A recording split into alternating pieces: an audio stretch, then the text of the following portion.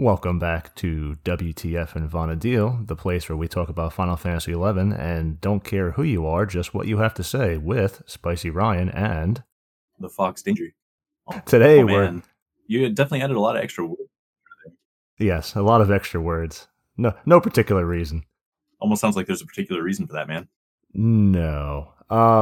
So today we're going to talk about Beastmaster by popular demand because it seems like a lot of people, by popular demand, want to know about Beastmaster.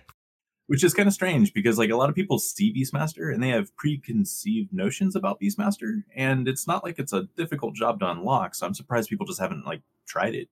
Well, all you do with Beastmaster is you have to solo your XP on Colibris and Wajdam Woodlands with the leeches at the pools.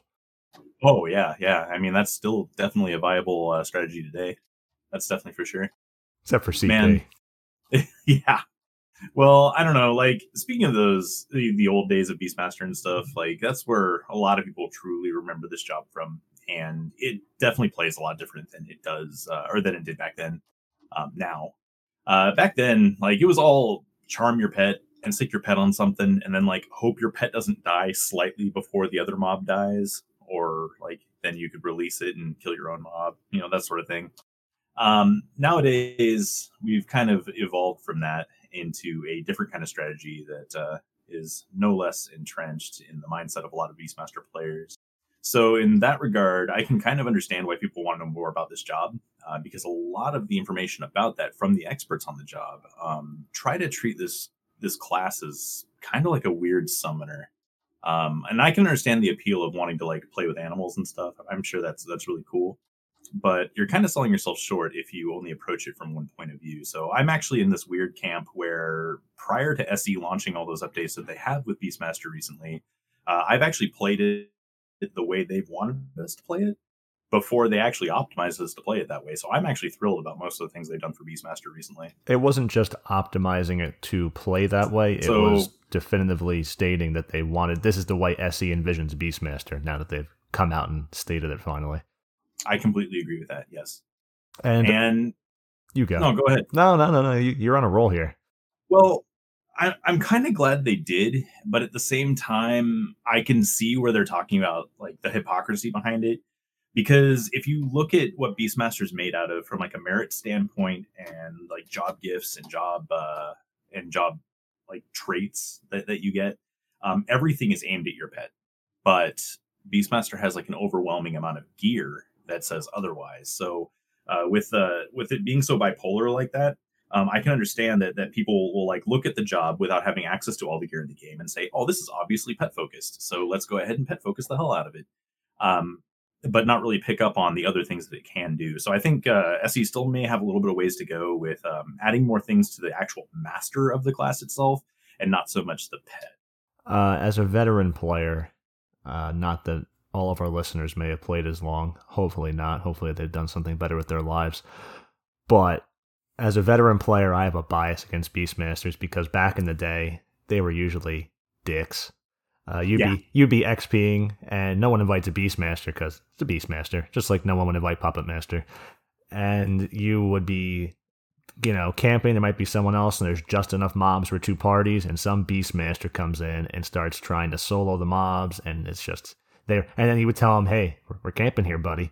And you go, too bad. And they go, yeah. And that was a common thing with Beastmasters. So I have that bias. And then that translates all the way into the early days of Escha when everyone was bandwagoning Beast as that pet job that you geared up pet-wise through the Geoat, core rolls. There used to be Sinister Reign as well, and they wouldn't invite you to Sinister Reign if you weren't a Beastmaster for a short time period, oftentimes.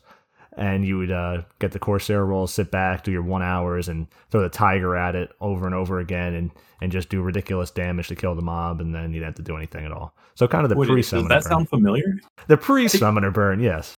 Yeah, I think that sounds familiar, man. So I have a bias in my mind. I'm like, this job, hopefully this bandwagon's dead, because when people bandwagon a job, it brings out the worst in the job and people. So, yeah, I didn't know until recently, because I didn't follow the pet jugs, about how ridiculous some of the things were and how far SE has gone in almost giving Beast some broken tools to really be part of a party. And I look for Beastmaster to invite now because, one, if you're on it, you're probably going to be really good because it's not bandwagon yet. And two, if you know how to play it, you're going to contribute more to a group than even bringing a heavy DD, because you're going to bring that support element to increase everyone else's DD. That's cool that you mentioned that, because that's not my aim either. Like, I don't want someone to listen to this and for this to have somehow enough clout to make them want to bandwagon it. That's not the idea at all. Like, all I want to do is make sure that people know what Beast can do, so that way it opens up the possibility for people to actually seek them out when they're needed. It's not to say that this is the new summoner or the new DD job. You super buff do Zerg things to death. Like, the meta is what it is.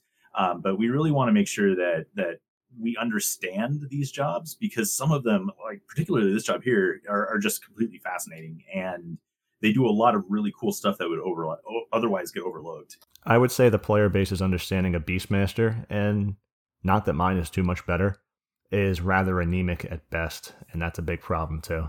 And don't worry about the clout. We're obviously just having fun here. We're not clout chasing, but we only have 203 views after 7 episodes. This is our 7th episode, so 6th one's coming out tomorrow, since today's Saturday. Tomorrow we're doing 7. We do a week ahead because one day we're not going to do that week. It's going to happen. So we're a week behind. We're kind of like John Oliver, except not as cool. That's more views than my guides that only get shown on my LS Discord usually get. So I'm all for it anyway. I'm just passionate about this job. Right. I'm just passionate about this job overall. So like, I don't know. I'm one of those people who think that if you approach something and you really enjoy it, then you should really have pride over what you're getting yourself into. And if there's anything that I care about actually having clout with, it's approaching like this job in particular, because this is kind of like my baby in a way, where I had faith in it when I didn't even like. I ended up originally having faith in this job because my buddy had really wanted to play it, and I saw he could do really cool things, and then I decided, hey, you know what? I've done a lot of cool stuff in this game. I might as well lean on this job and see if it can do really cool stuff too.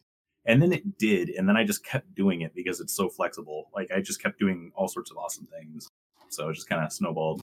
So far, you've said you see the appeal of playing with animals, and Beast is your baby. So we're working our way here into some uncomfortable questions.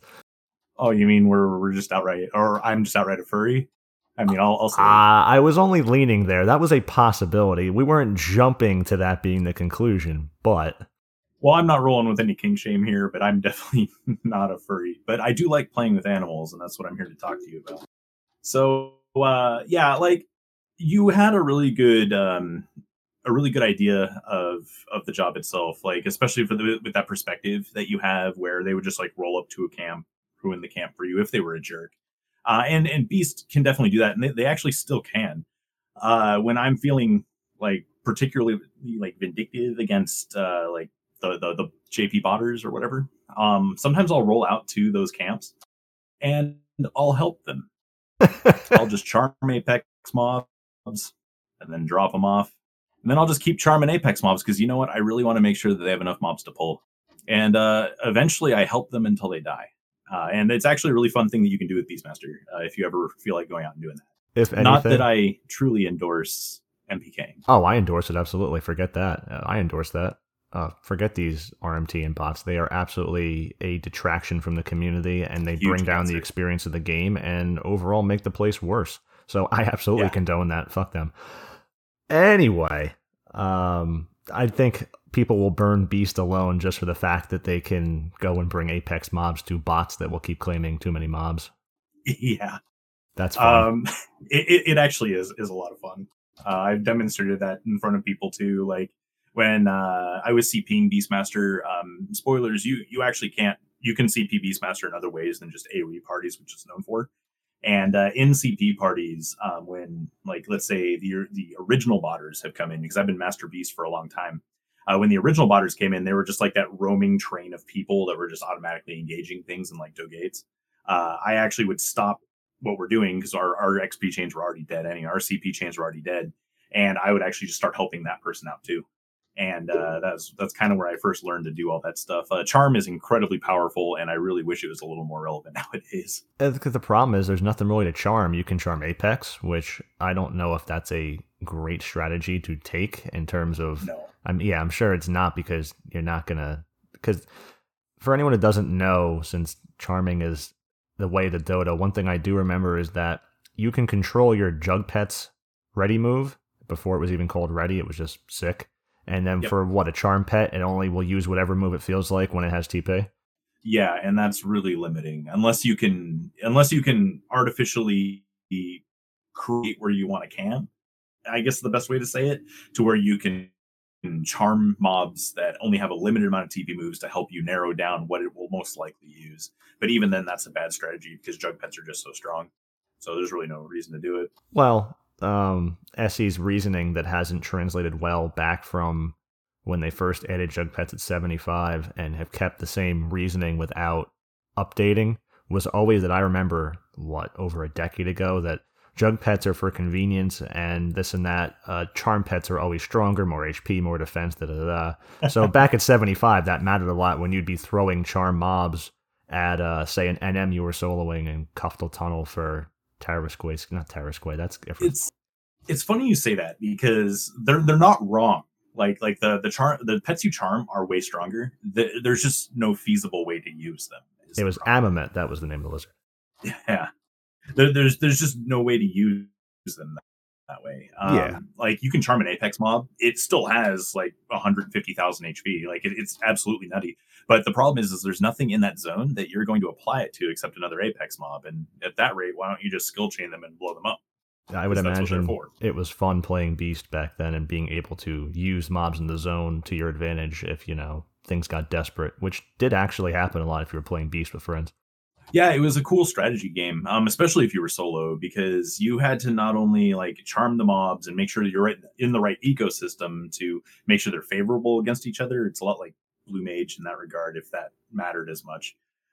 But you charm the mobs, and then you got to hope that like nothing around you is aggressive, or maybe you might have to like emergency leave and charm something else. Like there's like a great depth of strategy that Beastmaster used to have in its way of XP that it just doesn't have anymore, and that's because of the way that the game is now structured for you to progress in. I'm going to take you saying ecosystem, and I know it's an eventual topic because I know it's going to come up because it's really important. And we might as well go into what is the ecosystem. If you just type ecosystem into BG, there's the table. And how does that really mean anything outside of Beast's, relic body? It's the Imperium body, and it actually matters to a lot more jobs than just Beast, but it's most prominent in Beast. So to explain that, there's three main ecosystems. There's two of them that are more like your natural ecosystems, and one that's like your magic related ecosystems. The magic related ecosystem is not really a Beast specific thing, but it can abuse it given certain other job combos in your party. But the main ecosystem that you're looking at is that beasts eat lizards, lizards eat vermin, vermin eat plants, and plants eat beasts. And they'll actually intimidate them in that order. And with the killer effects, you actually gain a damage bonus, a damage resistance, and that intimidation rate that I mentioned versus the targets where you're favored. And you actually lose it in the other direction. When it comes to like your actual pets, you don't do that yourself. The other ecosystem, the natural ecosystem, is birds eat aquans, aquans eat amorphs, and amorphs eat birds. These are two separate ones. They don't mix and match. So a lot of times you can, it's pretty easy to mix up like a vermin with an amorph because sometimes like the insect, like a slug, might get confused with like the actual vermin where the slug is actually an amorph, something like that. So it pays to know your pet types. But those are the two you mainly interact with. And then like the magic one is, I believe it's demons and arcana are opposite. And then I think it's undead and dragons are opposite. No, it's undead and arcana and then dragons and demons. That sounds better. Yeah. I rarely have to use that. Usually like if I'm abusing something like that, it's because I know someone has undead killer. There's a story Ruomoko will tell if you followed anything that he does, where I CP'd with him and I had him on Paladin and I was on Beastmaster and he was giving us Holy Circle so that I could close huge decimations on Apex Poxhounds. And that's just one way that you can abuse that body. But I'll talk about that body more in a little bit when we start talking about equipment. But it's very important as a Beastmaster to know the ecosystems for sure. I looked up, I just put killer effects into BG for the innate, without any bonuses or anything that the pet gets. If it's corresponding, it could be Jug Pet, doesn't it be Charm Pet, if anyone was wondering. If it corresponds to the proper ecosystem, it goes the opposite way as well, and it's 5% intimidation. Okay, but 5% extra damage dealt, and then -5%. It says special damage taken.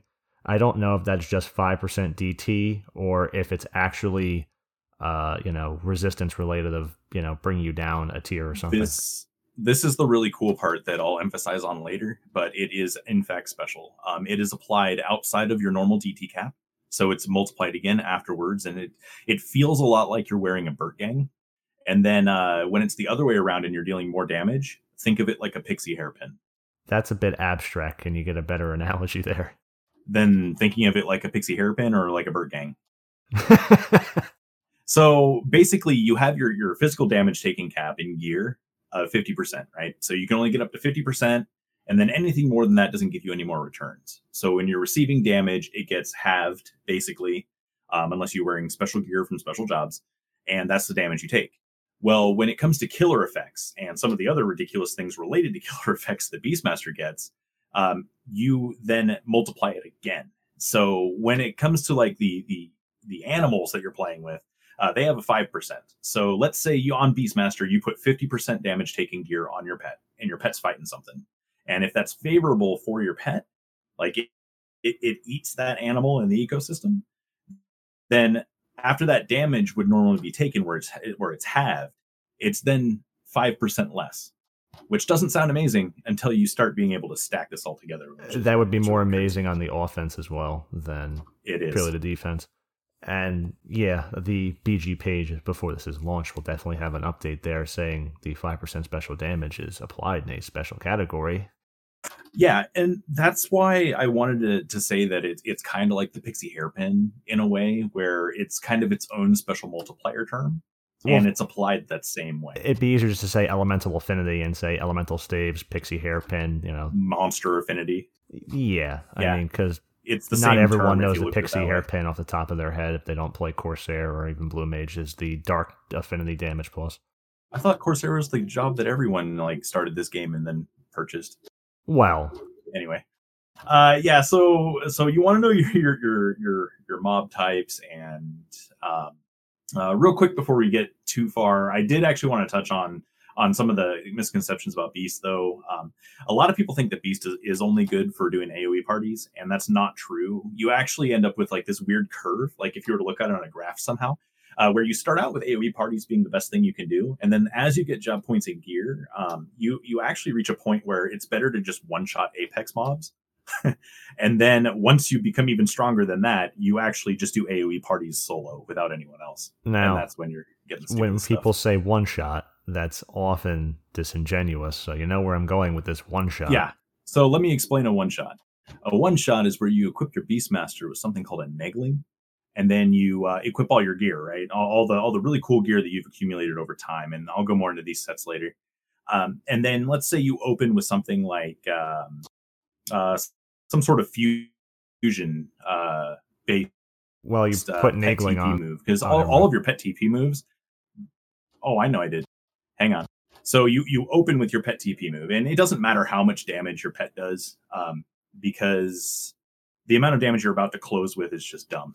So one of the examples that I like to use is, let's say you roll up on Apex Bats, right? Apex Crabs is probably a better example. You can actually use the Tolfair pet, which is strong against those bats. Or, sorry, no, it's not that. Strong against the crab. I got those mixed up because I was thinking one and the other. So you're using the Tolfair pet against the crab, and you have the affinity bonus there, and you're going to pop something called Killer Instinct, which I'm going to go into a lot more later. And that's going to add that crazy damage boost that we were talking about. Well, the Tolfair pet can open fusion for you. So you're going to close Savage Blade with that Negling, and that Savage Blade is going to do almost 200,000 damage. Yeah, I was because you think as a Beastmaster, you immediately went to my pet's going to open for me, which I should have gone right there. But I immediately went, oh, you got Negling on. The only thing you can do for fusion is Atonement or Knights of the Round. Or Burning Blade to Flat Blade, but yeah. Yeah, but that's not fusion. That's multi-step. Yeah. It's still cute, though. But yeah, that's one of the main strengths to... it is. I've done it in Omen a lot. one of the main strengths to Beast though is not forgetting what your pet can do for you. And I'm not exaggerating how much damage that does versus that target. And with those buffs, it doesn't even require the highest end gear either. It's really just your Imperium body working overtime with the monster weakness and the job buff Killer Instinct that we'll talk about. But it's pretty nutso. And there actually is a point though where that stops being as good as when you've progressed even further and you're almost job master. You just finish it off with being able to AoE by yourself without other people, and it's pretty strong way. It's fun because. But I guess with mentioning these things, I was just gonna try to move on. I know, but I wanted to say real quick now that because that's a pretty exciting thing. Not many or frankly any jobs without support besides what you're bringing. I mean, I'm sure you have Trust, maybe Sylvie or something. Yeah, Trust. Not everyone has Sylvie, but I think Sylvie's a good investment. Yes. But it wasn't until you playing with Rua and Rua talking about Beast and then me talking to you about Beast with you. Well, we're getting to a convoluted chain there of events, but it wasn't until that I actually heard that and I go, I don't have time for another job, but Beastmaster sounds like something I want to play because it sounds like a lot of fun. And it is. The problem, though, is it's the same thing that everyone complains about, and that's how much equipment this job needs. I'm a blue mage. I'm insane. Well, I'm insane. I have 21 out of 22 jobs leveled and stuff, and I have a critical mass of gear, so luckily every job can wear just about everything at that point. But Beastmaster specifically requires so much gear, it's insane. The bonus, though, is that you really don't have to go Rima hunting if you don't want to. I'll talk about the Rimas here in a little bit, but it's cool that from the word of mouth though, you wanted, at least had the interest in doing Beastmaster, and I'd say go for it as long as you don't feel too constricted on inventory, because this is to play it at its highest level. This job has crazy inventory issues. I'm working on Twatchstar for Thief. It's a process. Oh boy. Okay, well, I mean, let's talk Rimas, right? Because usually when people join this game nowadays, they always see shouts. It's like, oh, I gotta have Rima this, Rima that, and with everyone not understanding Beastmaster, not having a Rima on Beastmaster, people are gonna feel like there's no way I'll ever get in that party, which isn't true. That just means the person, it's whether or not the person is educated enough to understand what Beastmaster brings to the table. But I'm gonna kind of just talk about it in any order that I originally jotted these down at. The first one is the most notorious Rima for Beast. That would be your Aimer. Aimer is basically your Beastmaster Nirvana. This axe, I can't state enough how much this axe does for this job. It doesn't allow you to close Savage Blade for 200,000 damage, so that's definitely a given. But it does do really dumb things to your pet. But more specifically, specific pets. It has its TP bonus thing. But because of how Beastmaster is uniquely also a frontline DD, it's actually reasonable that you can keep your Aftermath up. And it has the biggest upside with pets like the Roz, the Warthog you'll see Beastmasters with sometimes, or really any pet with a multi-hit weapon skill. Because that Aftermath to occasionally attack twice or thrice, that translates to your pet as well. So it's actually going to allow your pet to multi-attack more often where it normally wouldn't. And it gives them the ability to triple attack, which is crazy. Which then gives you extra TP and weapon skill damage. Because on every one of those, I was just kind of without monologuing too hard, because that'll kill people. I kind of wanted to let that part sink in real quick, and then kind of talk about how, just like with player weapon skills, there are some that have FTP transfer or gain more damage with multi-attack. I guess is the easier way to digest it. The same is true for your pets on Beastmaster. A lot of the ones with multi-attack moves actually benefit more from having multi-attacks on your multi-attacks. So when you're doing the sweeping gouge with the Roz, typically you'll see about 11k damage versus a normal target. And that's if you land both hits. If you get a double attack in there, you'll probably see closer to 16,000. If you get a triple attack in there, you'll probably see around 22,000. And that doesn't sound very high based on the numbers that we put out as players. But what you have to understand is the pet can do that without needing TP. And it can do that roughly every 9-ish seconds. So Well, 9 with ish the seconds. charges that a pet has. I mean, Yeah, that's close to a you have to player put a big buffed up. asterisk on that. Yeah, that's close to a player. I mean, if you were alone and weren't buffed up or in a low buff situation, that's probably even more amazing. But as a player, Well, yeah, and I mean, this is just pet focus for now, and I haven't even talked about being buffed yet. You can get eye-popping numbers, but um, one thing you have to realize is that you can have up to 3 charges for your ready, and every one of those cools down kind of like a scholar does with their stratagems, if people are familiar with scholar. So basically, after you've used one, it's already cooling down, and you still have 2 more available for you to immediately use. So as you go through and use these TP moves, they're cooling down while you use them. So it's actually much shorter feeling than what it truly is.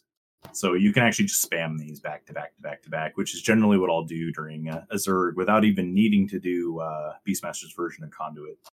So yeah, Aimer's pretty nutty. If you're buffed, I think one of my records on Lilith is I was spamming like 44k sweeping gouges on her, and she died like immediately. To kind of put that into perspective. On VE? That was on E, but I don't see it changing a whole lot to N. I don't think you'll be able to pull that off on VD. And then, of course, the strategy changes as you go beyond that. But I just wanted to put that to something relatable that a lot of people will go in and do now.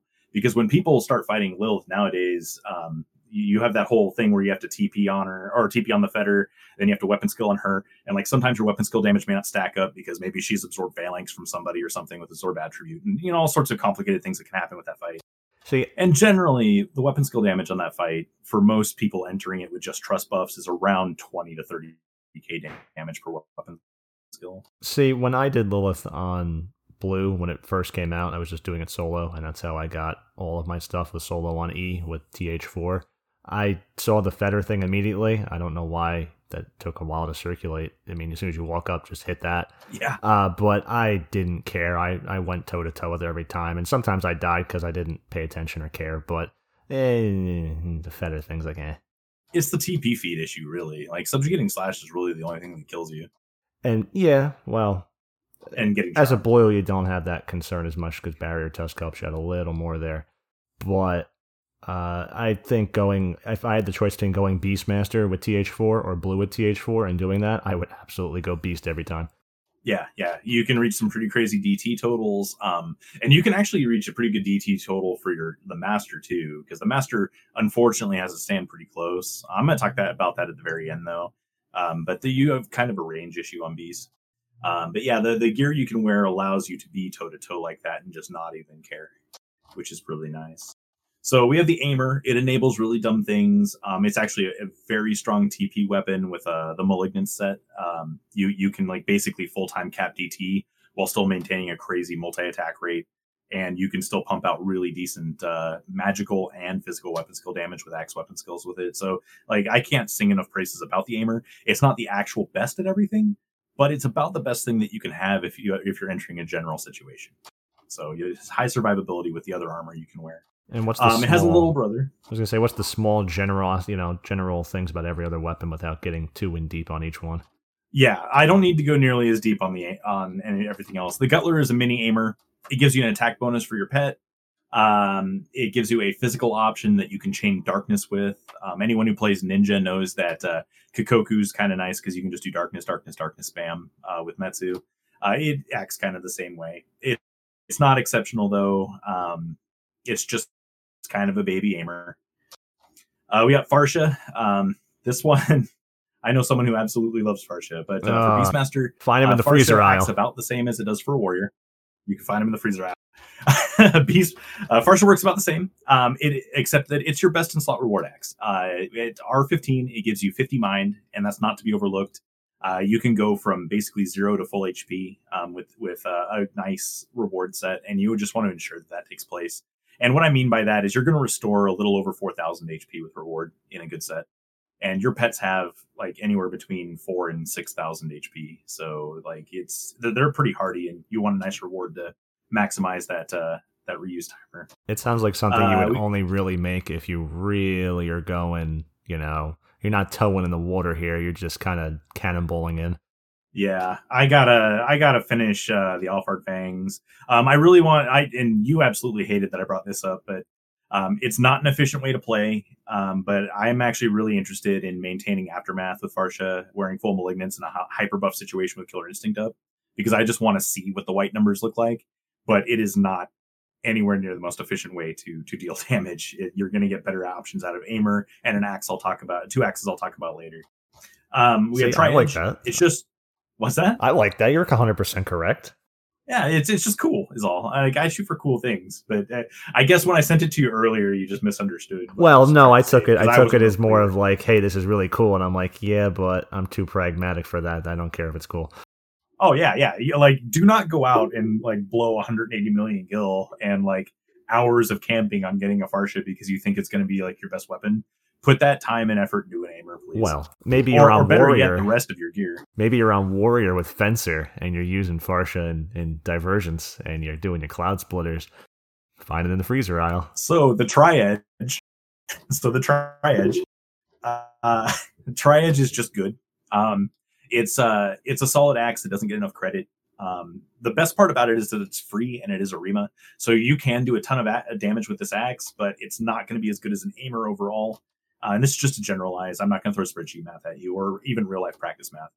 But promise you that it's not as good as other options. I have a Tri-Edge. I love the Tri-Edge, but it's just kind of a one-trick pony like all Ionics are. And now we have the Pengu, though. Pengu is the Divergence weapon that's crafted. This axe is stupid. It does crazy things for your damage taken sets. It basically allows you to wear a normal TP set and be capped on DT, where normal jobs have to sacrifice something to do. So on Path C, this is a damage 242 axe, which is nutty because axes usually top out around 200 damage, so you're already like 40 damage up. And then on top of that, you get 50 accuracy like they all give you. It gives your pet 50 accuracy. It gives everything involved 50 magic accuracy. Has a 269 skill rating for even more accuracy, it's already sounding like a Dynamis Divergence weapon, or use something you take to Dynamis Divergence. But on Path C, it gives you personal 25% DT, and it gives you pet 15% DT. So you're wearing half of the DT cap in a high damage, high accuracy weapon for your main hand. Sounds nutty. It is nutty. I know we call you the Grease Monkey because of you doing all the math and the mechanics and the numbers. But are you sure you don't want to be the Nutty Professor instead? I don't know, man. I'm just trying to keep it as family friendly as possible, I suppose. But so to better explain it, it's fucking stupid.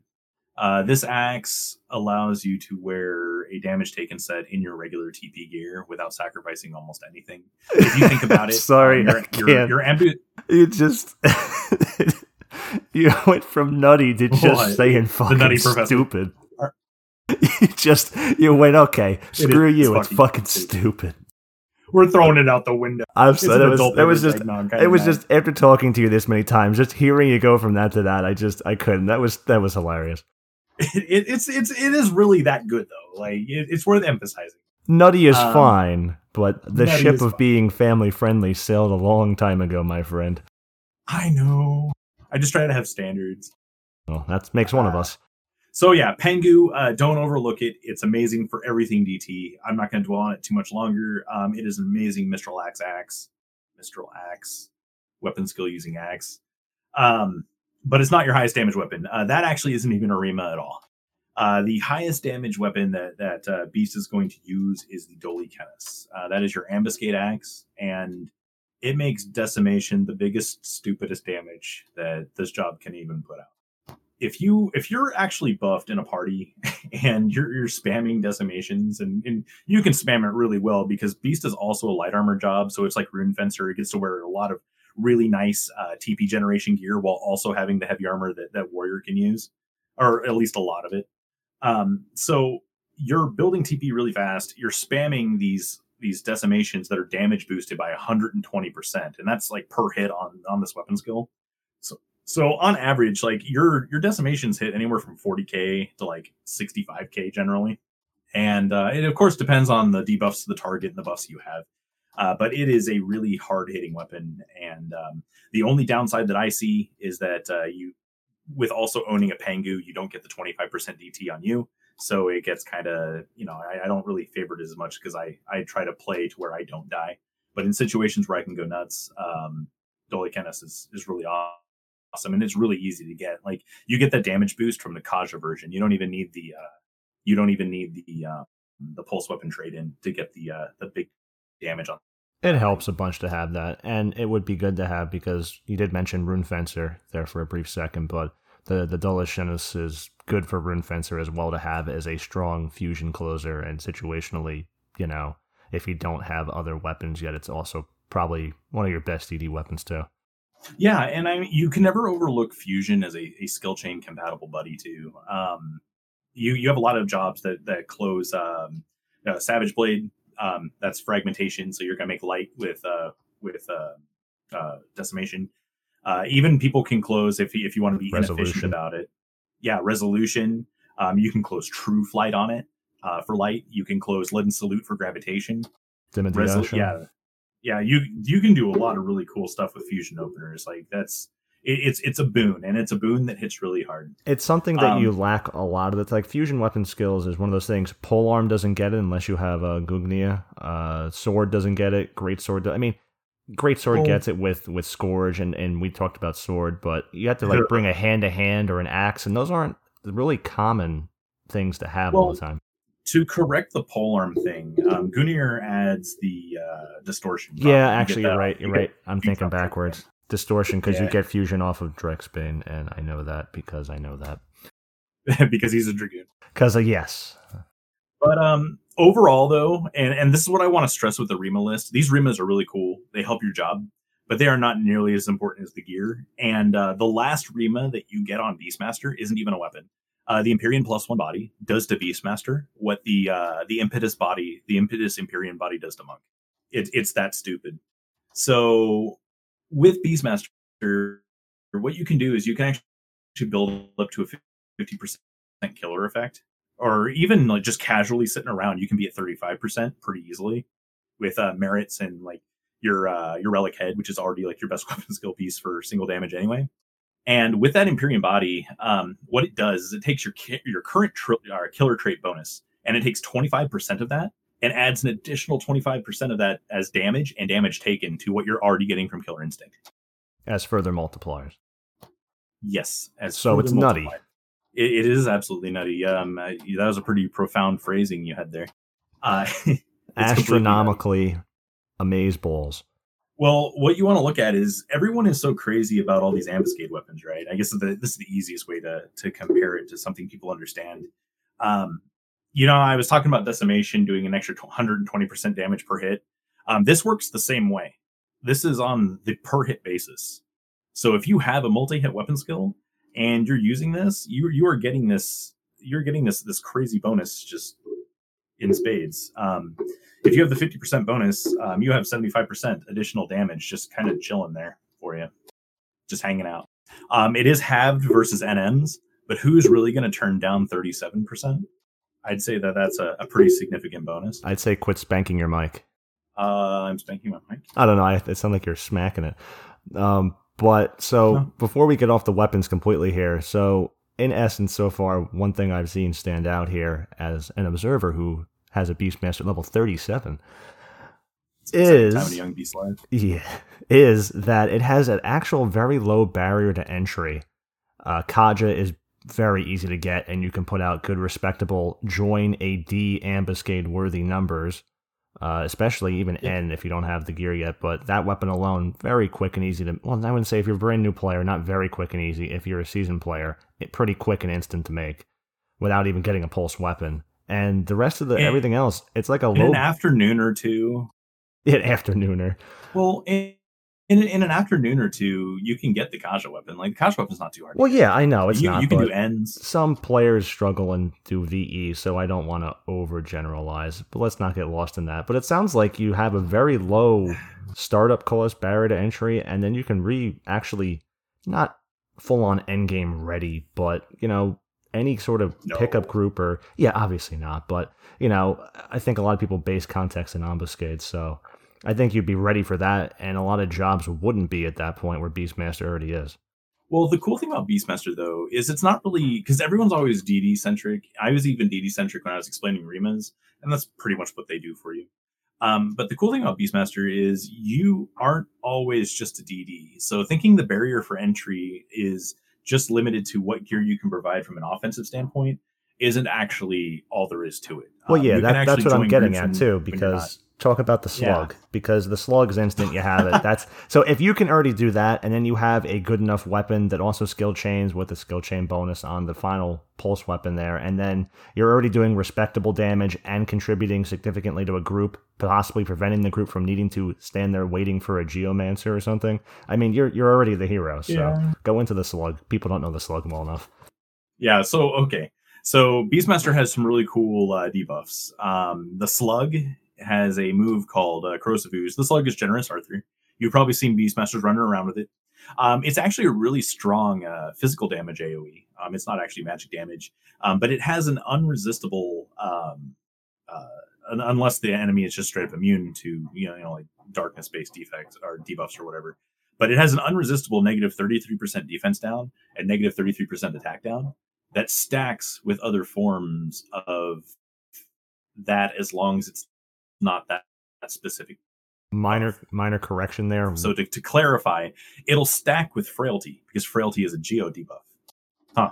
Minor correction, wind is the debuff element for defense down. Oh, it's wind? Okay. Yes. Well, that's neat because I haven't really run into the issue with that happening. It lands on everything. That includes Miro and Wave 3. Not many things are immune, straight out immune. I mean, you'd have to be minus 95%. So 5% in any of those. And not that you would find it on BG completely, but. Or you'd have to absorb the effect. That usually won't cause an additional effect to land.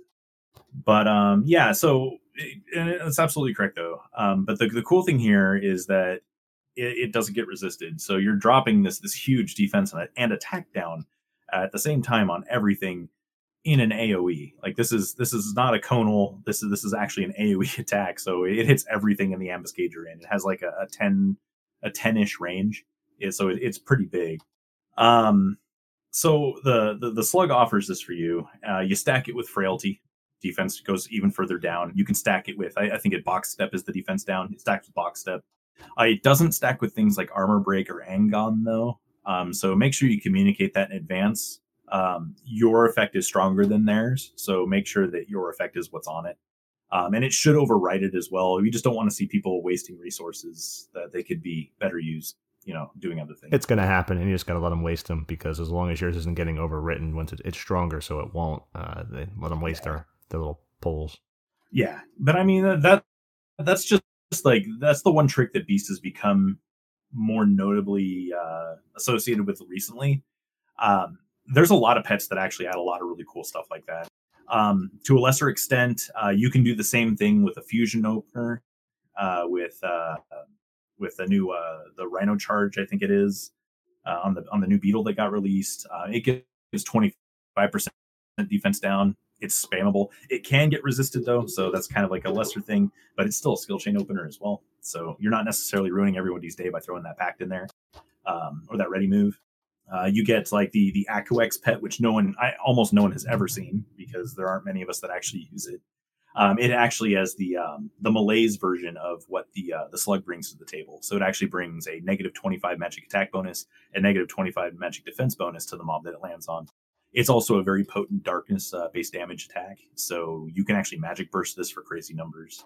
It's pretty sweet too. Magic bursting on Beast. That's just funny to me. My record so far is 88k damage with that magic to burst. What? The Wave 1 statue. the mid boss? Yeah. And the cool sweet. thing is, it actually, because it bursts with that kind of damage, it actually helps everyone else trying to deal damage too. Like, not like your Corsairs really need help, or your Rangers need help, or whatever you're using to burn it. But that negative 25 magic defense bonus matters enough to where maybe you don't have to use the same kind of buffs or debuffs elsewhere, and still hit that kind of damage. Like, maybe you can go with a more a better TP saving way of approaching it, I guess, is the best way to put it, or maybe a more defensive setup, since you have that available to you. It has a pretty high land rate. It's not like the slug. It's not irresistible or anything, but it's pretty cool. It would be very helpful for, say, you're using... how would that even work on Halphus for those groups that aren't using Monk and Ninja because they don't have a better setup? Would that be a way to increase? Because Halvis resists dark, doesn't he? He does, yeah. I have not tried it on Halfus, so I don't really want to speak to something I haven't Okay. tried. But what I think would happen there is you're probably better to get dispelled, you know? We keep lagging. Let me change servers 1 second. Okay. Discord's horrible on the weekend. Sorry to everyone. Well, I'm sure we'll get through it. Yeah, okay, I changed this. We should be fine now, hopefully.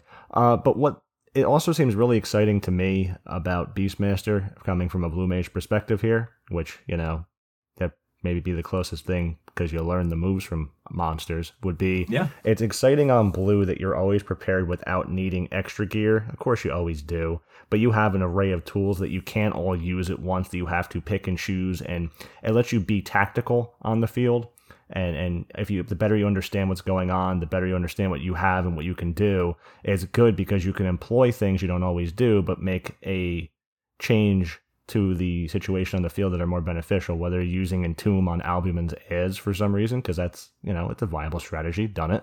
Yeah. But things like that are exciting because you have those things and you don't always get to do them, this and that. But on Beastmaster, you have the same sort of thing going on with your pets. You can just pull out something you're not really going to need.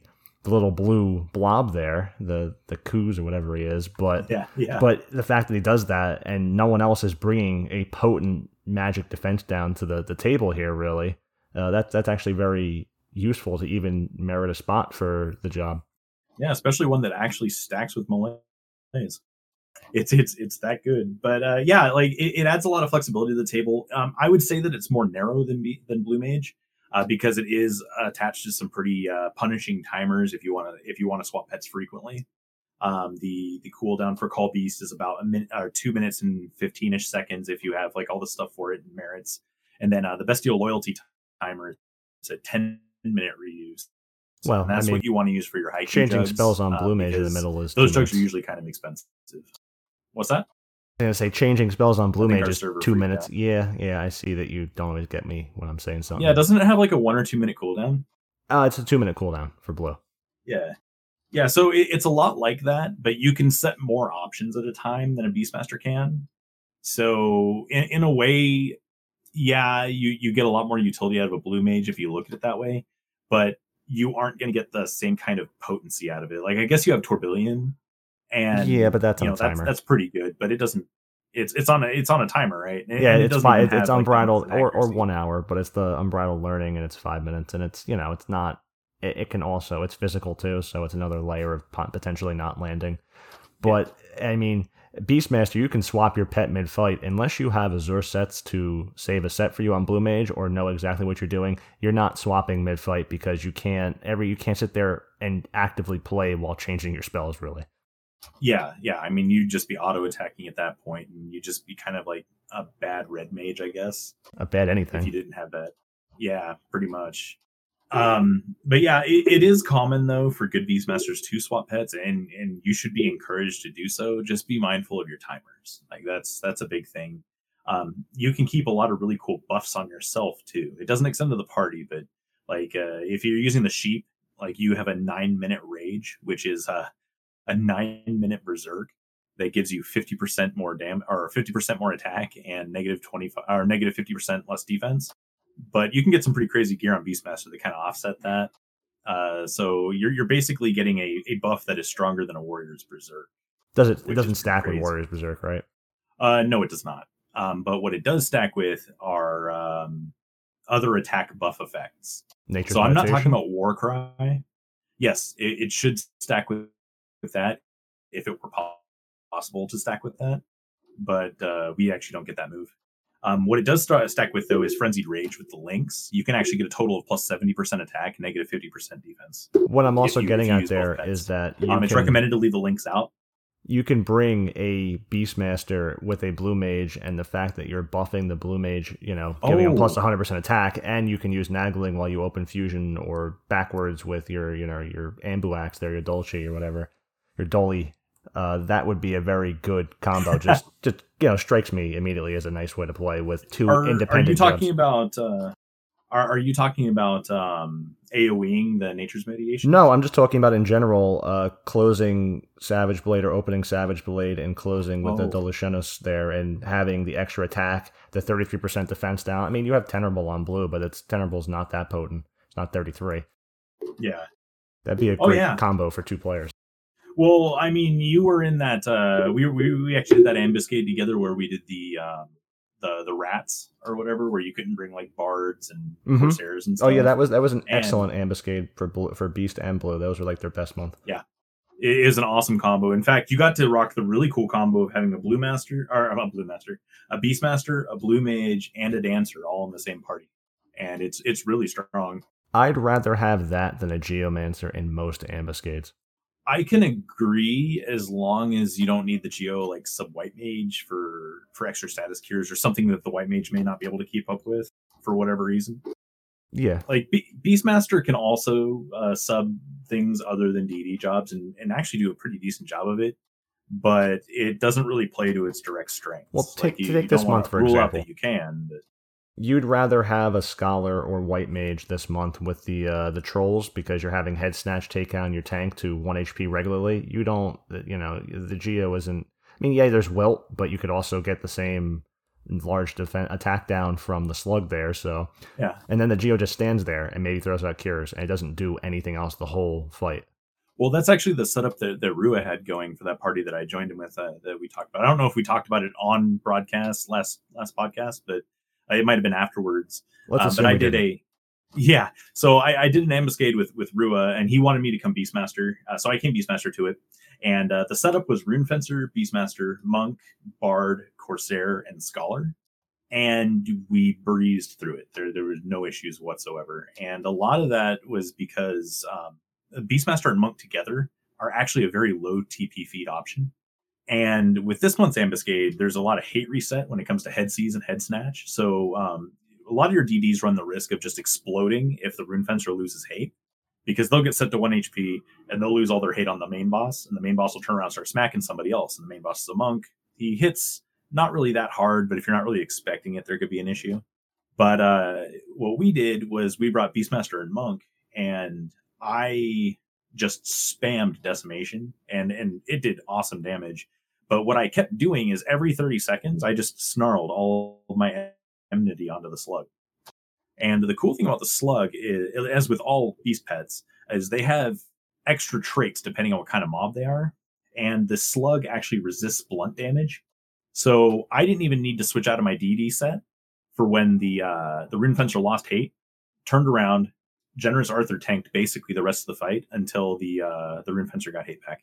Because I just kept spamming the weapon skill, and I just kept throwing hate back onto the Slug, and the Slug took almost no damage. And because there was such little going on, the Bard and the Corsair could keep the auras off pretty consistently, and there really wasn't a whole lot of head seizing going on. So we just kind of did this really boring ambuscade where we beat a troll to death and killed his buddies.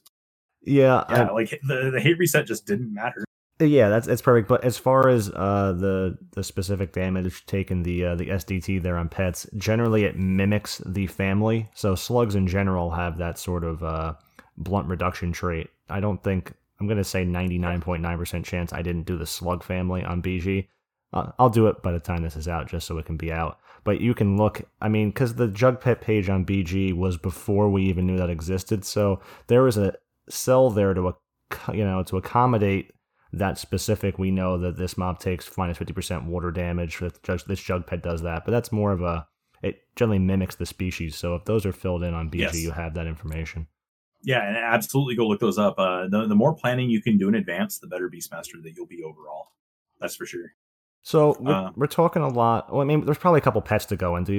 Is there any other pets left? I know there's no world where I can cover all the pets. Well, I mean, they all have their uses. The leech is ridiculous. Leech is potentially bandwagon game breaking as it is.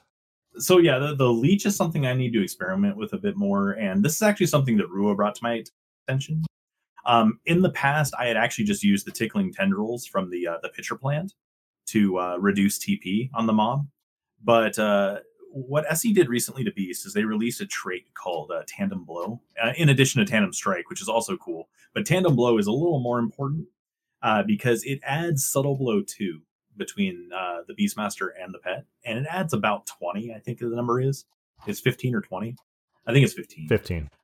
But it basically allows you to be almost like a monk in regards to how much TP you're feeding, because Beastmaster gets a lot of subtle blow gear. You often sub ninja a lot, and when you have that much subtle blow going on, you're not feeding a lot of TP, and that's actually a strategy that I hope we catch on more and more. It's definitely picked up a lot of speed recently, but if you have something like Tickling Tendrils, you're actually reducing TP as well, and you can consistently do that. What Rua brought to my attention was there was another pet that did it that I completely forgot about, and that's if you bust out the Leech actually has TP Drain Kiss, so you can actually do a mewing strat by yourself as Beastmaster with a job that provided does more you can limit than TP Summoner. Yeah, it definitely depends on the buffs, because like I'm not gonna say that a Conduit Burn is nothing, because it's definitely a lot of damage. I'm talking when people just take out Kate Sith and do nothing but mewing to keep TP down. Oh. I'm saying you're DDing while your Leech is also doing that, so you're immediately to a strategy already contributing more. Yeah, especially if you're paired up with a monk, like a Beastmaster, the Leech and a monk can probably take down a lot of the most ridiculous stuff in the game with like very little issue, just because you're basically making it so the mob can't do anything. What I do need to test though is whether or not that TP Drain Kiss can get resisted, or what the monster scaling really does to it. I haven't really had a lot of time since that's been brought to my attention, but it's something that I really want to start messing with, because Beastmaster gets really cool DT sets that are also extremely synergistic with subtle blow strats. The gear you get it's almost like SE specifically planned for the gear to be combined that way. It's kind of scary. It also seems like they want to reward players who are sophisticated enough, not that that's the proper word or not, but have enough finesse and interest and knowledge that they can apply that to the game to reduce headwinds without as many people. So if you have one good friend and you want to take out some trust and you want to fight something and not deal with too many TP moves and fight, I don't know, farm an Omen body for yourself. If it's just you and your friend doing it, you don't have to sit there and shout for people, compete for the body, and you can go out and exploit the mechanics they give you that you can't exploit as well in a group when everyone's, obviously TP feeding without Subtle Blow 2 and stuff. And you can go play the game and get stuff you want without having to face as much adversity because you're using something they gave you to overcome it. Yeah. And I mean, to jump on that, especially with like ridiculous solos and stuff, like Koyu is, Kyo, or however you pronounce that, is one of the ones that I want to really start attempting seriously as Beastmaster, because I still need a Nudike jacket. I would absolutely love that piece. And that mob in particular seems like it's like one of the more difficult solo options. I know that jobs have before. Red Mage is notorious for it. I haven't really seen a whole lot about Beastmaster doing it, but I'm sure I wouldn't be the first beast to do it if I did it. But it seems like with the ability to snarl your hate onto your pet so that the pet eats Unfaltering Bravado, and the amount of magic evasion, damage taken, straight up counter rate, Incartata, like you can just stack your defenses to the moon on this job all in one go. And I feel like it's N enfeebles, like, because it hits you with a different enfeeble like every time it tries to hit you. I feel like you'd be kind of like how the Rune Fencer generally resists that with the job, because you're rocking over 700 magic evasion in this build. It's a pretty crazy gear set. So that with the ability to control Unfaltering Bravado, like I don't see it as that. It doesn't seem like that difficult of a solo. I've just been currently doing a lot of Jin that I've been burning my tags on. So I really want to move on to Koyu soon. So that, or I'm butchering the pronunciation of that name. Just to see, we're gonna have to get Rua to tell us that, and we'll figure that out, because I don't know. That's a lore sort of question. Lore sort of question. Yeah. As our formal only lore expert who was on once and is not a speed dial sort of contact, he is our go-to there. Yeah. I don't know. We do talk to him now since that episode, so maybe he's a speed dial contact. Yeah. I know that I bounced some Beastmaster stuff off of them. So I talk to him every once in a while. That's what's really fun about Rua, aside from anything else, is that he also shares the same genuine interest. So if you want to bounce an idea off him, like just what you said, he's the kind of right guy to kind of go like, oh, well, what about this? What about this? Because you're using Tickling Tendrils on the Snapweed, and he's using the TP Drinkus and the Legion. It's like, oh, I didn't think of that. I'm more than certain that Drinkus is superior. I just don't know what the resist rate would look like. You can get some pretty good magic evasion, but I'd have to look at the pet. I mean, Magikarp, but just yeah. to be sure. Or Magikarp, yeah. Since we're running through this at quite a long pace of what we have to cover, I'm actually going to look at your notes here, and I have to ask you. There's so much to cover. You wrote up, what is this? I thought Funk was bad, but I mean, I like reading yours better. Sorry, Funk. Yours is easier for me to follow. You're a very. I wrote a paper on Beast. Yeah, a notepad paper. Didn't even open it up a Word document. Just made a notepad text. You're a deep thinker here. Who is Pondering Peter? Okay, so Pondering Peter is one of my favorite pets, and I keep trying to use him because I don't care about being a DD. By the way, I talk about parses a lot, and I talk about optimizing DD and stuff, and because I like to play my jobs well. So if I'm expected to be a DD, I go DD. Whatever. I actually really like playing support, and I actually really enjoy playing Beastmaster as a support. Like, I would be totally thrilled going Beast Sub White Mage or Beast Sub Dancer and like doing just debuffs and stuff and supporting the party because it's an interesting way to play and it's still kind of effective. Pondering Peter is a rabbit.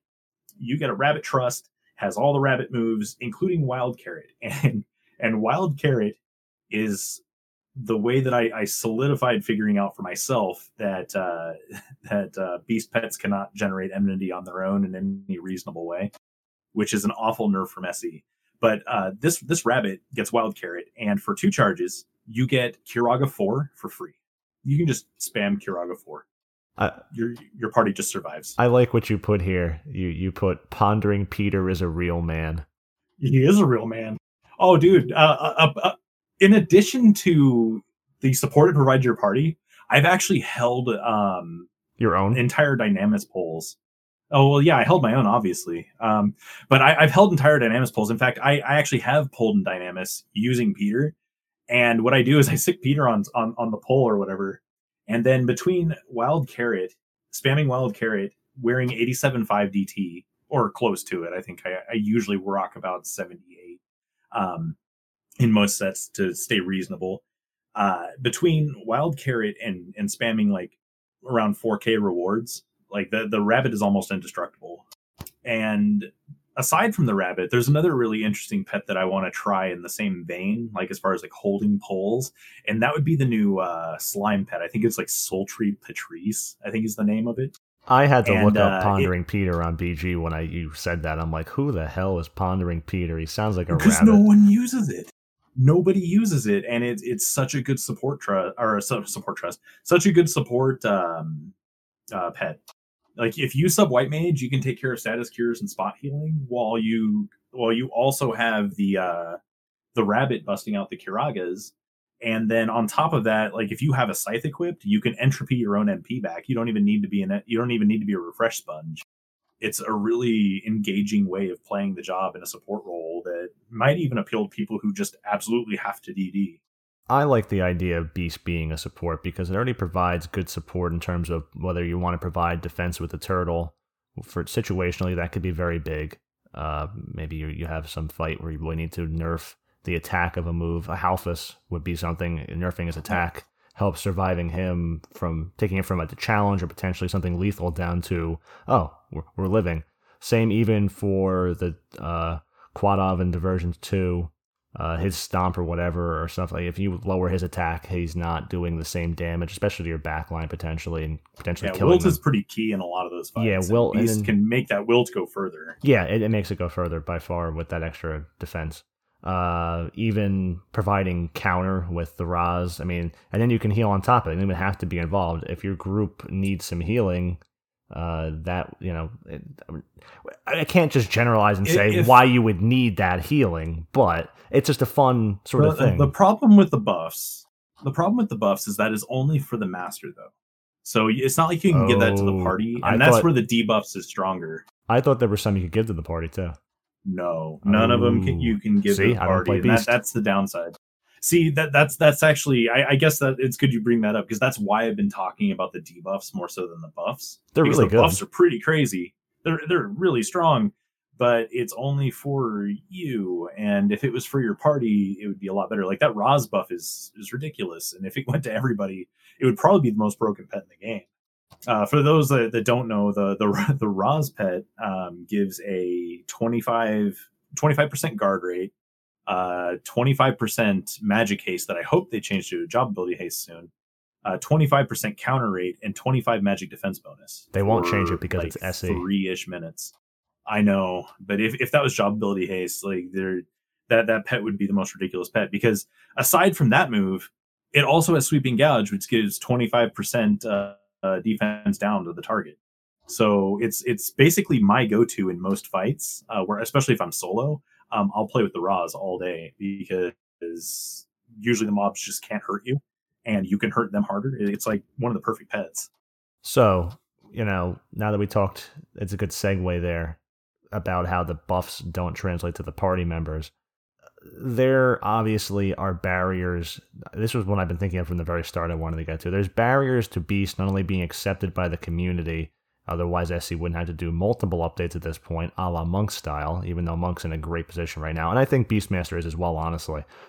But what are the barriers besides the anemic understanding, which is obviously one thing to overcome? As soon as Beast has a solid position in the community where, it's the best defense down, bring this every time, you don't need this, everyone's going to be like, I'll do that now. But outside of that, what are the other barriers to entry for a Beast being wanted in a group as effective? It's beyond having good debuffs and buffs, because otherwise that would have already made Beast a superstar at this point. So is it that Beast damage isn't something that shines to other jobs, even though it obviously seems like using the ambuscade actually will automatically get a... Because I fought with an ambuscade with the rats. You parsed right at the top, right? We were neck and neck that whole ambuscade, and I was like, wow, this is a Beastmaster that I haven't played with Beast before because no one has it, and he's topping the parse right, we're on each other's heels. I was actually right behind Ruiz Monk. Like, I think I was within 2% of Ruiz Monk during this ambuscade this month. So yes, the damage is crazy, but the problem, and I hate to just blame it on this, but the problem is the actual meta itself. I don't think the job actually needs a lot of extra favors. Like, there's issues with large scale models for the mobs that have a mechanical issue with how Beastmaster can order issues to the pet, because you have to be right up on your pet. You have to be within like 6 yalms in order to issue a command. And on larger mobs, that almost guarantees that you're standing right next to your pet. Well, if you're transferring your enmity to your pet at all times, sometimes you don't want to stand on the same side of the mob as your pet does. So to be able to extend that to maybe 9 or 10 yalms, that would be a little more reasonable, without like trying to have people turn us back into summoners that aren't as good at being a summoner as Summoner is. But truly, the misunderstanding is the meta. And the meta will generally shout for what they currently have to fill parties, because a lot of these changes to Beastmaster are very new. And they're not quite as explored. And when you take that and combine it with a history of the top players of the job being very pet focused and not really branching out from pet strategies, and still advocating for mostly pet strategy. With the Z. He's a great player. By the way. He is. Not knocking him there, but there's an issue there in incorporating Beastmaster into parties where it would actually be able to fit, because it still has that stigma. The issue isn't the buffs and debuffs. In fact, those are usually welcome in alliances when it's able to show up. But the Beastmasters that are actually geared and have done the planning and are intelligent enough to be what they need to be for the party, not just be some DD that can also debuff, are very far and few between. And these meta groups are already shouting to get the most efficient jobs in the group based on what already works. Like, to cap P-Diff, you don't need the slug. You can get those buffs in other ways. And sometimes it's not even relevant. Sometimes you're just true flighting things to death, right? And in those situations, you may have to go as Beastmaster in a different way. Like, providing negative magic defense bonus could be useful, or even just providing debuffs. Like that 33% attack down from that slug, that actually matters. You got to look at it in other ways. And with the meta only shouting for the easy ways that the meta just clears things before, it doesn't open up a lot of room in that alliance, or without cutting into the potential buyers if you're looking down that road. But it cuts into the alliance to have this extra job that may not actually be necessary. So Beastmaster tends to go further when the Alliance is willing to branch out and tackle content in a different way. And that's not to say that they're tackling it in a way that's inefficient. It's just a different way of doing it. Because you don't have to be the absolute top of the meta to clear the things in this game anymore. I don't know why people would ever believe that, because we're so powerful now. Like, we can just straight up solo this stuff. Because an Alliance, you get people in this game like... I want to sit here and say things like, you get people in this game like Yanran who get the gear and don't know what they're doing and try to merc all day, and their runs are never as impressive as even other pickup group runs because they don't really know what they're doing. There's a mass level of ignorance in this community, and they just replicate what they've seen.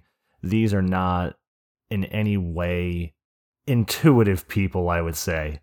They're just doing whatever they've seen, and they're just trying to get what... I don't know what certain people in this game need to get infinite levels of gil at this point, unless you're selling it, that you have to constantly sell Ambuscade every month. I don't know who you're gearing up every month, but they don't know how to tackle content. They go, oh, there's a mechanic that's coming up against my group, but that's causing us trouble. Can I throw summoners at it and bypass the mechanic? Sometimes you can.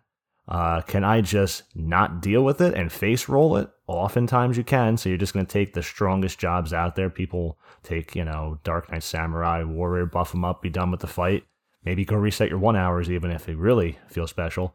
But they don't know how to fight things. People just, look at it with throwing summoners at Albumin. You don't need that. It makes it very easy. It's also a potential loss. It's not a guaranteed win. But they wouldn't know how to fight it otherwise. I guarantee you, most of the people who have cleared Aeonics, who didn't buy them and did summoners, or even just bought them as summoners, wouldn't be able to really clear these things without struggling a lot if they didn't do this. It's funny you say that, because so I've merked, and you make a lot of gil off doing it. So I'm not going to be a hypocrite and say that merc is bad, right? But it's funny how many summoners that are in the group I'm merking with don't know how to merc things. Like, I remember we had, I think it was like 3 or 4 Nirvana summoners, and we were doing Albumin. Like, that you mentioned Albumin. They all sicked it from the same angle. Like, you're supposed to fan them out in like a star shape, so that way when Albumin turns to them, he doesn't immediately guard and counter all of your removes. Like, it's just common sense. But we actually had to take the wipe because I wasn't paying attention. I was tanking, and we ended up losing a conduit burn because they didn't have the right positioning. Like, there's a lot of people out there who even take these meta strategies and then don't even research what the meta strategy is or how you win with it. Like, it shouldn't be hard to mash, your conduit button until you've subscribed to the channel. But a lot of people make even that look difficult. So it's kind of a tall order to tell people to accept Beastmaster into groups. And I guess the only way to really do it is to get the impassioned few who actually want to take this job and do cool things with it and play it as something that's not just a DD and not just a buffing hybrid, but playing it as what your party actually needs in order to get more of it into the mainstream. Because unless people can see that the job does well, then there isn't going to be enough talk circulating about the job to actually fit it into metastrats. Yeah, you're correct. And I would say that the problem isn't that the game's hard, because it's not. It's that people don't want to... sometimes you have to dig for information, and sometimes you have to go out and experiment. And I think a lot of people are either unwilling to experiment because you don't want to make a group and waste people's time, and you don't want to look like an ass. That's just how it is online, because these people that go and do these strategies and work and stuff, they tend to talk around and have a big mouth. So you get certain people, like, their name might start with an A. Let's look at potential upsides, right? So this isn't even... I'm just saying you can't look bad in the situation, so you're not going to ever expose yourself to that risk when you have to be a person like that. And just look bad, yeah. Yeah, and I guess at this point, a lot of the game is just saving face, I suppose, which is kind of sad. Yeah, but, yeah. Because, Asura yells are great, but the moment that, say you're Che Guevara Hulk and you enter Omen and you're an Idris Geo and die in the first floor and D-level, people don't forget that. No one D-levels anymore, but if you did it as an Idris Geo in the first floor of Omen, it's never forgotten. That's pretty impressive. It is, but it's also very sad. I want to mention some utility that would actually fit into those strats though the Beastmaster can offer, and it's from a really underused pet. Sorry, I got off on a tangent. Then I just Oh no, that's a good tangent. Like, yeah, it's not wrong. The community is the community's best and worst friend, and Beastmaster needs people that don't know what they're doing to step out of the way or get on board here, because Beastmaster will never make it in if no one knows about it and no one cares, because they just don't have to do anything but summon or DD face roll or range ranger and do nothing, and that's it. Those are the three things everyone does for everything. So okay, so botched pulls in Dynamis.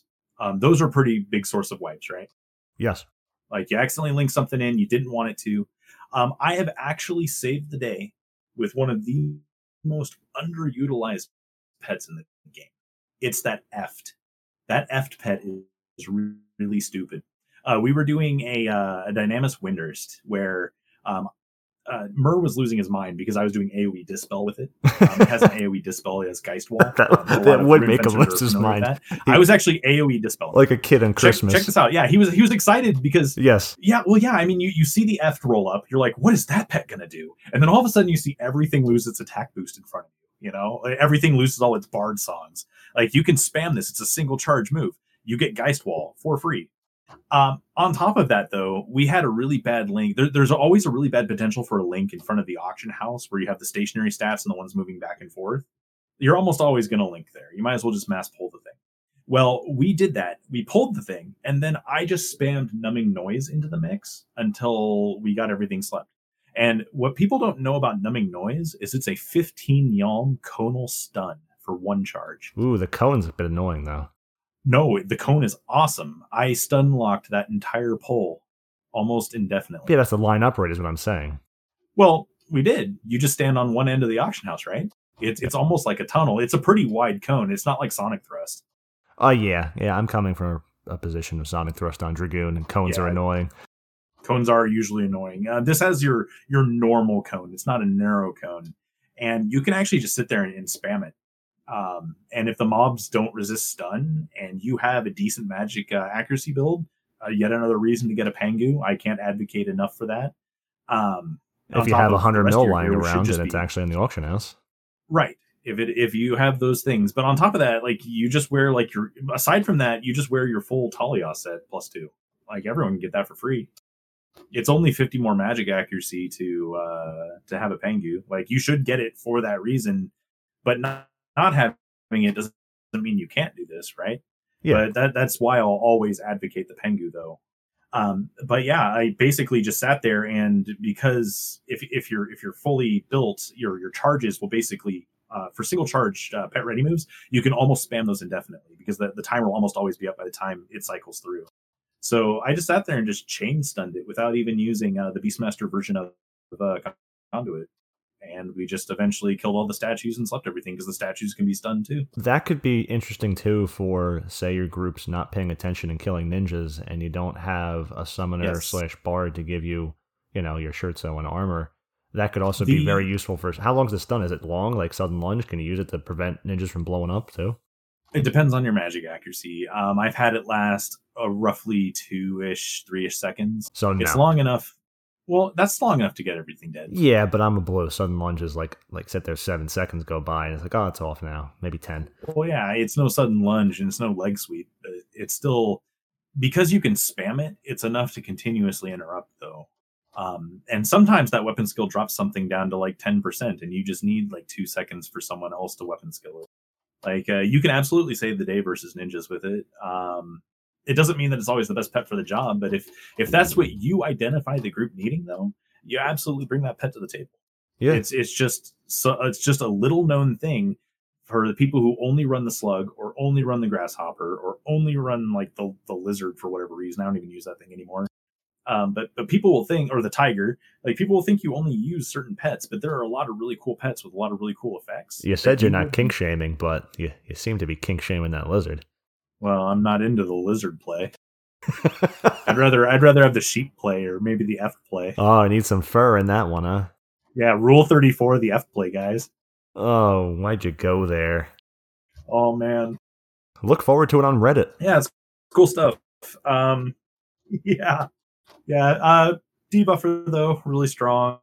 Don't always be a DPS is kind of something you want to look at. I would think if you want to too. do cool stuff like that Farsha example, what? I would think too, as a Beastmaster, you may also need to unlock your +2, +3 in Divergence, and that would be a great way to get as an in setting up a run, knowing you can be effective in there, and knowing that if you don't get a Geo in your South group, which good chance you're not going to get your Geo, you can help. I mean, you're going to wake sleeping mobs up depending on how many people you have. It might not be the greatest, but you have tools to go in there to justify your existence or to fill in certain gaps. Maybe you need to heal with the rabbit. I mean, things like that. I think the rabbit alone, if you can't find a major pickup Divergence run, that's actually probably one of the best uses Beastmaster could fill there too in a run if you're trying to get your +3 and support healer. Yeah, you don't have a shell or something. I've done it.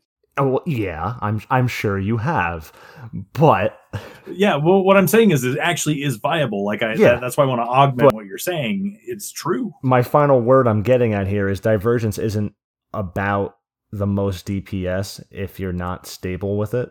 And sure, you can face roll, especially wave 1, but Beastmaster could be crucial to that. And just, something players can go run out and unlock something without struggling or paying for it like other jobs have to. Because if you're a thief, you're not getting anywhere. Being a veteran of the job, I would say that a new player rolling into Dynamis Divergence with the mindset of, I'm going to use the slug and I'm going to give them the best defense down the slug can give, is probably not the best way of doing it, because that person's not going to have the experience to know when AoEing is bad. That's kind of like what you were saying with like your waking sleeping mobs. You're absolutely going to do that on Beast. Like a lot of stuff is AoE, and without the know-how to back it up, you really want to research what pets you're bringing to the party there.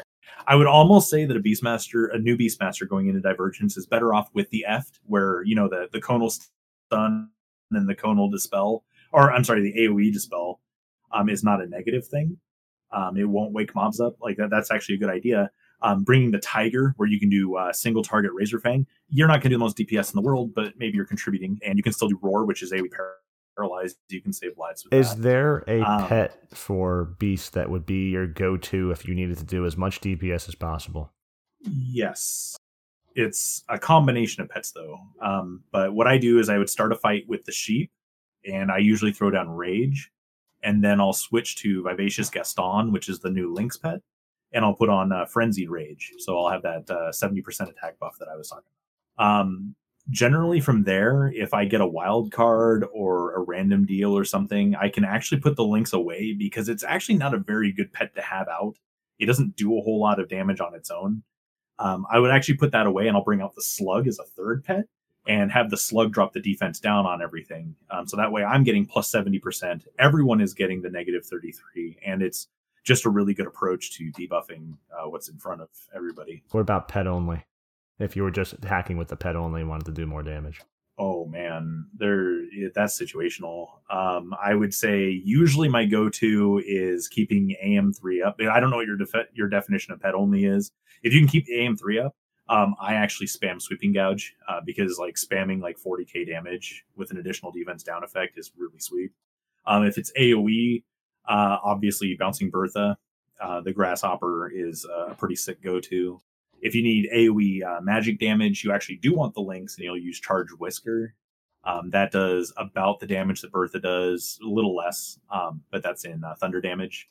If I'm doing straight up magic, and Sweeping Gouge is no slouch there. It's still 16% defense down, which if you have a warrior doing full break, it's still a better defense down than what full break's like. What 12.5 or 15 for a blue mage? For a blue mage, it's 16%, I believe. For the actual Raws, it's 25. Oh shit, that's great. It's different, and it's only 12.5 for full break. I get actually very annoyed. I've seen runs. I mean, I get annoyed at a lot of things, obviously. Where they should use armor break instead of full break. Yes, right? And they're instructing them to use full break instead of armor break, and I'm like, what, why? And I've even mentioned it. They don't care. I would rather see the warrior bust out an armor break followed by a weapon break followed by going to town, because those are the two that are really going to matter. The negative 16 evasion or whatever from doing whatever the evasion break is a shield break. I don't know. It's like 20. Yeah, that's not going to matter enough. But have them do those two weapon skills and then just have them do actual weapon skills afterwards. But don't use full break. That's just kind of a lazy way of stacking what's potentially the worst buffs available, unless it's like the only thing you have. But even then, armor break is still superior. Yeah, like if I see full break, I'm just going to overwrite that with the warthog or the slug every time. Yeah, you've already wasted your TP move on what, accuracy and evasion down.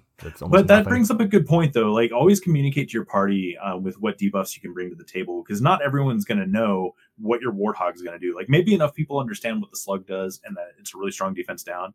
But if it's a situation where you need to use the warthog, which is usually a situation where I'm going to pull hate and need to transfer hate to the pet, and I want a durable pet. It's counter rate and being a monk and, you know, the whole subtle blow thing. It's really synergistic to keeping people alive.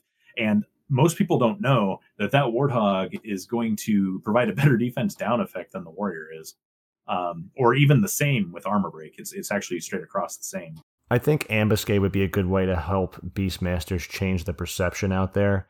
If you saw an ambuscade for a month and even if you don't know anything about that month besides the basics, which hopefully you do. I don't, because there's gimmicks for every ambuscade. I can't speak as a whole there, but if you see someone yelling for a DD or this or that, if you send them intel and say, "Hi, I'm a Beastmaster who'd like to join your group," I can provide you ridiculous defense down, 33% debuff, potentially steal TP if we're doing it that way, or I can also provide great skill chain options and do very respectable, if not perhaps beat all the other DDs in your party sort of damage, even without combining my pet's damage into that.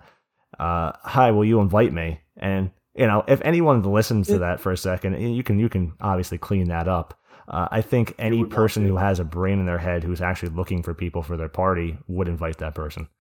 The dangerous thing there, though, is advertising yourself as the one who's going to win the parse. Well, I mean, because I'm not so bold as to say that's going to. I'm taking artistic liberty. You will hold your own. You will absolutely hold your own.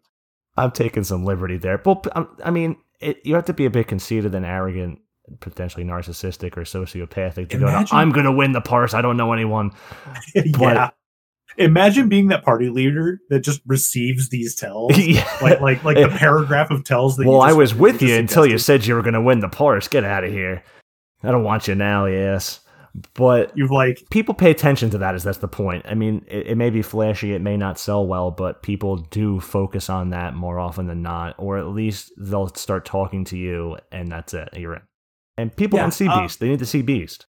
I think at the very least, even though, you know, my experiences don't always get out to everyone, obviously, I think I'm going to try to take Beastmaster to every new ambuscade going forward, just to see if there's a place for it, or like it may fit or whatever. It should. There's a place for Dancer and no one takes it. Yeah, that's another criminally underused job. It's a much more active job. I think it's easier as long as you have a knowledge, which is not an easy thing because Beast has a learning curve, obviously, as we've heard. There's so many pets and you got to know a lot, actually. But I would say it's easier to do that than Dancer is a very active job, worrying about multiple timers to be, you know, it's a lot going on with Dancer. Great job. Very effective, but it takes more finesse. A lot of levers to throw. So, I mean, if you like being an active person, I like playing Dancer. I have a great Dancer myself, actually. I just never play it. But if you like playing Dancer, and you like to be active in this game, you like to constantly do stuff, I think Dancer might be the job for you. And Beastmaster is kind of the job where if you want to be a mad scientist, it's really conducive to that because of how many things it can do. So if you like to experiment, absolutely throw this job on and just do stuff, because you'll be surprised at all the new things that you figure out. Yeah, and I hate to cut you off, but we've been going for too long. We're going to have to end this. Oh no, so should I panic like Funk and just start throwing? But my list, it's like he's flipping through his clipboard of all these spiral pad notebooks, just flipping one sheet over. I think if I were to mention anything else, it's that every ambuscade weapon Beastmaster can equip, you should get, because it's situationally useful and you can do ridiculous damage. I have the screenshots to prove it. The spiral hells that you can put on Beastmaster are dumb. Also, I want to mention that you will intimidate Ignis. I am not even kidding, dude. I have screenshots of me doing 70k spiral hells. Ignis, though, you will intimidate Ignis with your Plantoid Killer. So watch out for that. You may want to plan accordingly. Have Monbro available. Just don't rely on Ignis when it counts, even though he's very good and you may have him, because you will intimidate him at all the wrong times. And then also, it's awful. And then I wanted to mention Peril and Ooze is another huge topic. I actually saw in the Beastmaster forum, the Killer Instinct forum, that someone was like, "Did you know that you can take 10% HP off of Miro immediately?" And as I read that, I thought, "Yeah, I've been doing that for a while, man." Purulent Ooze is the other TP move from the Slug, and what it does is it inflicts a bio, which is nice, and it also inflicts a 10% HP down, which no other job in the game can do. And the important thing about that is it lands on everything. There is nothing in this game that resists it.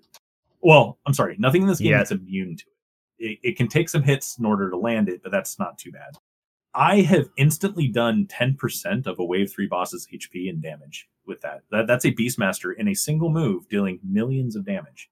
I have instantly 10%ed Miru when that content was new. I immediately ran out there and just 10%ed him.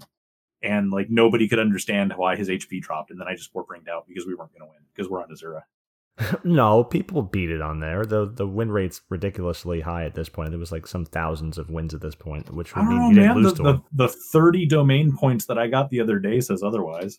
Oh, I guess it did break the record. For weeks, though, it was active, so it's going to happen. I know. That wears off, right? You need to reuse it to get all that HP back? It does not get that HP back. When that wears off, that HP's gone. It actually counts as doing like 2 million damage to the Wave 2 boss. That's great. Or Wave 3 boss. Well, even the Wave 2 is important, too. Yeah, you can do it everywhere. Just throw it at mobs and take 10% of their HP away. That alone merits a spot for a Beastmaster in every actual Dynamis Link shell that's farming Wave 3. Yeah, you fight things 10% faster, technically. The problem is it has huge diminishing returns if you don't land it at the start of a fight. It also has... you also have to wait for it to wear off for it to matter, technically. Although it starts mattering immediately because the HP is still lowered. Like, if you drop it to dead, you've still done 10% damage. But you don't actually get to see the result until it wears off. And I've actually caused people to panic. Like, I remember we were doing a Wave 3 run in Windhurst, and Sudaru, who's one of our Corsairs, he was like, "Why is the mob HP keep shooting up to 89% and then back down to 81 or 78 or whatever?" And then, like, as we were killing it, I kept doing that move just to mess with him. And then at the end of the run, I told him what was going on. He thought that the mob was like gaining HP and stuff. It was pretty awesome. If you want to mess with him, just tell him you made another 3D print and he can have it for $600. I don't blame people for not knowing about that, though, because it's pretty niche. But if you want to have a fun time with people who haven't listened to this or don't know about Beast, go ahead and drop Purulent Ooze on the next like Omen boss you fight or the next Wave 3 boss or whatever, and just kind of see people's reactions as HP just wildly fluctuates. Okay, it's a good time. As quickly as we can, where would you go to learn about Beast besides the Beast Guide or anything you'd look for? I mean, the Auction House one or type job guides into BG. Anything you would look for or have looked at that helped a lot that stands out? Anything you can direct people to? The Lua in the Beast Guide. I forget who made it. I think it's Falkirk's Lua. There's several kinds, and the absolute best one that you can get is the advanced one, and you're going to open that and your brain's probably going to melt because it's probably the most convoluted Lua you've ever seen, and that's very likely.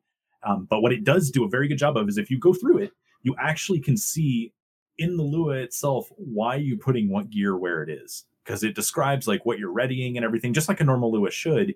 But it goes through everything, and Beastmaster needs a very specific Lua because of how the pet weapon skills work. You have to have like very specific calls and stuff. So not only is it automatically set up to do this, it already defines all of your jugs and everything for you and makes it easy to toggle through them for when you want to hit like a macro and make a pet pop out.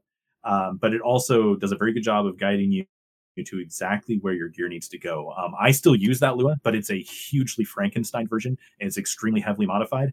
But it's probably the best Lua I've ever seen. It's really good. Okay. And perhaps we can also look at the BG Jug Pets page and maybe clean that up in the future. That was a project. I'm not going to get into that. I was in the airport for a JetBlue flight, and that was a thing that was coming into existence on my laptop with Faye. So it's old, but it's newer than the one on Encyclopedia by far, but that could also use touching up, I'm sure. I am all for BG resources, but I've lurked on so many job guides because I have like all the jobs in the game actually geared. But out of all of the job guides I've ever seen, the Killer Instinct guide on the FFXIAH is probably the best job guide I have ever laid eyes on. It is so comprehensive, and it basically tells you everything you need to know, gives you examples of everything you really need to equip, and at the very end, it has a Lua to bring it all together. That's just amazing. It's actually the reason I have never written a guide on Beastmaster, because there's no reason to. You have that guide instead. It's incredible. I found it to be lacking in certain areas when I looked at it. I'm like, okay, I want to learn about Beast. Let me pull up this guide, and I felt like I didn't really find much of what I was looking for there. Nothing. There's a great guide. It's a beautiful guide, but just my take on it, looking at it differently. And I was talking about the Jug Pets page on BG, not a guide, just the Jug Pets actual page. It doesn't give you all the individual breakdowns of all the equipment and and all the things that we're accustomed to. Like if we're looking at one of your guides, it doesn't have all those breakdowns based on spreadsheeting or anything. It has basically what the best is going to be, and then you can build your own sets. So I guess it doesn't hold your hand that way. Yeah, but it just kind of shoves random but it actually has a very good pet section. In the bottom for alternatives, it's just like random little icons. I'm like, okay, what's this? And I'm like, I'm not, But the more important thing, though, because you can get the gear stuff from any guide, really. You just have to. I wasn't focusing on the gear stuff at all. I mean, I noticed it, but it wasn't what I went there for. The pet section, though, like the actual Jug Pets, is that what you're talking about? Because the Jug Pet section really is great. It covers the Jug Pets excellent. It was the other aspects of the job. I felt it was just kind of like it focused on Jug Pets. It doesn't tell you the things that I've told you. Oh yeah. This podcast. That's for certain. To get that, you would have to read the actual forum. Everything past that front page, which is a huge task, and no one really wants to do it. So yeah, I guess if we were to clean it up a bit, we could explain more about maybe how the job could have a role. And I suppose that would go back on what we were talking about before, where that would help it maybe find a place in the meta if we talk about those roles more as opposed to just gearing it. Yeah. But at that point, let's call this, because we could talk for way too long. This is our longest one. We got to stop. So, believe it or not, this is already the abridged version. The abridged version. We're not re-recording it, though. That's right. No re-records. We'll do it live. Always. But yeah, if anyone has any corrections, comments, concerns, or just hates our guts, you can send us a nice, kindly written email, perhaps of not so constructive criticism, but we would prefer if you were constructive, at wtfandvanadil@gmail.com. I don't know if that's launched yet. I think the last episode was the first time we mentioned that, and then that's coming out. So. It's coming out tomorrow. So, yeah, let's see if that's a bad move. Or just comment on YouTube, something on YouTube. I noticed some people, since we did the YouTube thing, have joined, so that's nice. We have a chunk of people there now, so this is fun. Oh yeah, and I would love to go over more. Take what I said with a grain of salt, because I can't be as particular as I would love to be. But I just hope that at least I opened somebody's eyes to at least talk about Beast, or maybe showed you some things that you didn't know before. But yeah, if you have any questions, definitely send them our way, and I would be more than happy to answer stuff and even address it in future podcasts too, for sure. Beast's probably cooler now than it's ever been in this entire game's history. So I can agree. Yeah. Anyway, thank you guys. It was fun, and Fox, appreciate all your deep knowledge there. It was nuts. Yeah, anytime. It was nuts. See you guys. All right, later.